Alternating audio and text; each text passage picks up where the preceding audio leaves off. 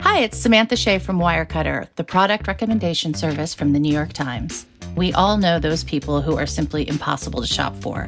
At Wirecutter, we have a huge collection of gift guides to help you find the perfect present. We can help you find a gift for the indoorsy type, a gift for the coffee lover looking to try a new bean, something that's nice but not too nice for the new person you're seeing, the best packing cubes for frequent travelers, for the music-loving dad, try a Thelonious Monk album. We believe there's a perfect gift for everyone, and Wirecutter can help you find it. Check out all our gift guides at nytimes.com/gift guides.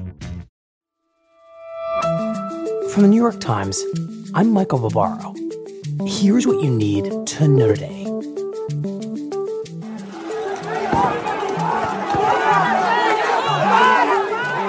On Sunday, thousands of supporters of Brazil's former president, Jair Bolsonaro, stormed the country's Congress, presidential offices, and Supreme Court to protest what they falsely believe was a stolen election.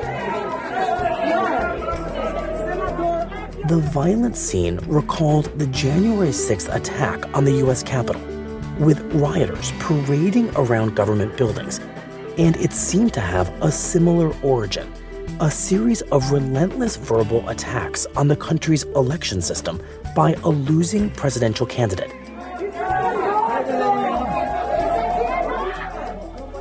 Bolsonaro lost his re-election in October, but has yet to formally concede. His successor, Luiz Inácio Lula da Silva, who was sworn in last week, was not in the capital city at the time of the attack. By Sunday night, Brazilian police said they had cleared the rioters from government buildings and had arrested about 200 of them. That's it for today. I'm Michael Barbaro. See you tomorrow.